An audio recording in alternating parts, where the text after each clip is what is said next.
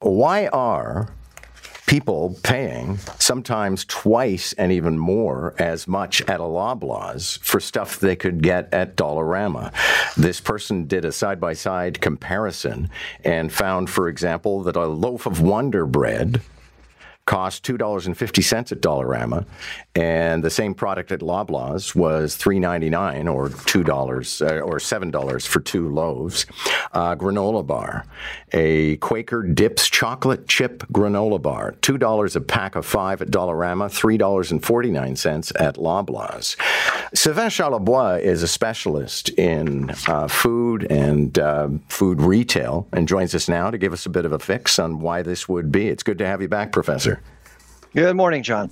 Okay, so this is not just 50 cents here or there, and sometimes it's like by factors of two. And that's right. And we're not talking about Chinese knockoffs either. These products are actually made in North America, and actually some of them are manufactured in Canada. And the reason why Dollarama, just to use that particular chain, is able to sell us some products at a very low prices because they actually deal with suppliers very differently. They'll offer suppliers a monopoly, basically. So if you walk into a Dollarama, say, and you're looking for peanut butter, chances are you basically have one choice, one format, one brand, one choice. You may have a second brand, but they won't carry that brand, and it may actually be some obscure brand you've never heard of. So Kraft Peanut Butter has a deal with Dollarama, for example. So if you're a Kraft Peanut Butter consumer, you can find a 500-gram peanut butter jar, smooth, at $3.50, which is actually lower than Walmart. Walmart is the benchmark for Dollarama.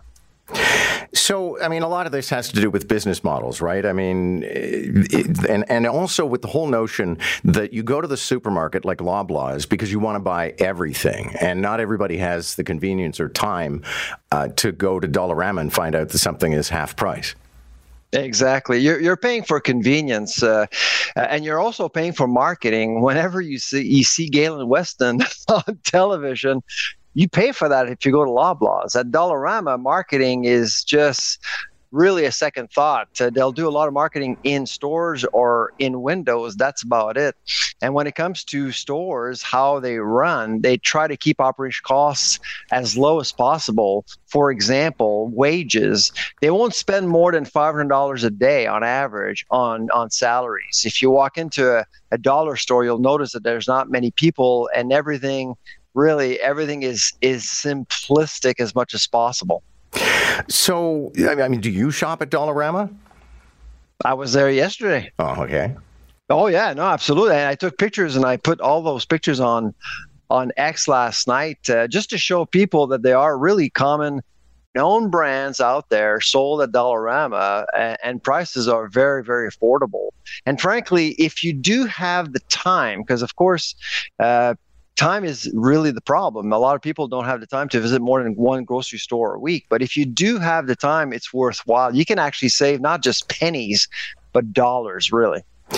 So does this necessarily mean that we're getting hosed by the big retailers? No, I don't see it that way. Some of your listeners may see it that way. I just don't see it that way. You said earlier, the outset, John, that you're looking at different business models, and that's exactly what's going on here. Dollarama will carry very few products. You basically have two aisles of food, and that's it. So I'm just looking at food.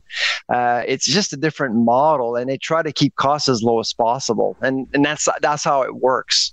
Thanks a lot for this. Always a pleasure.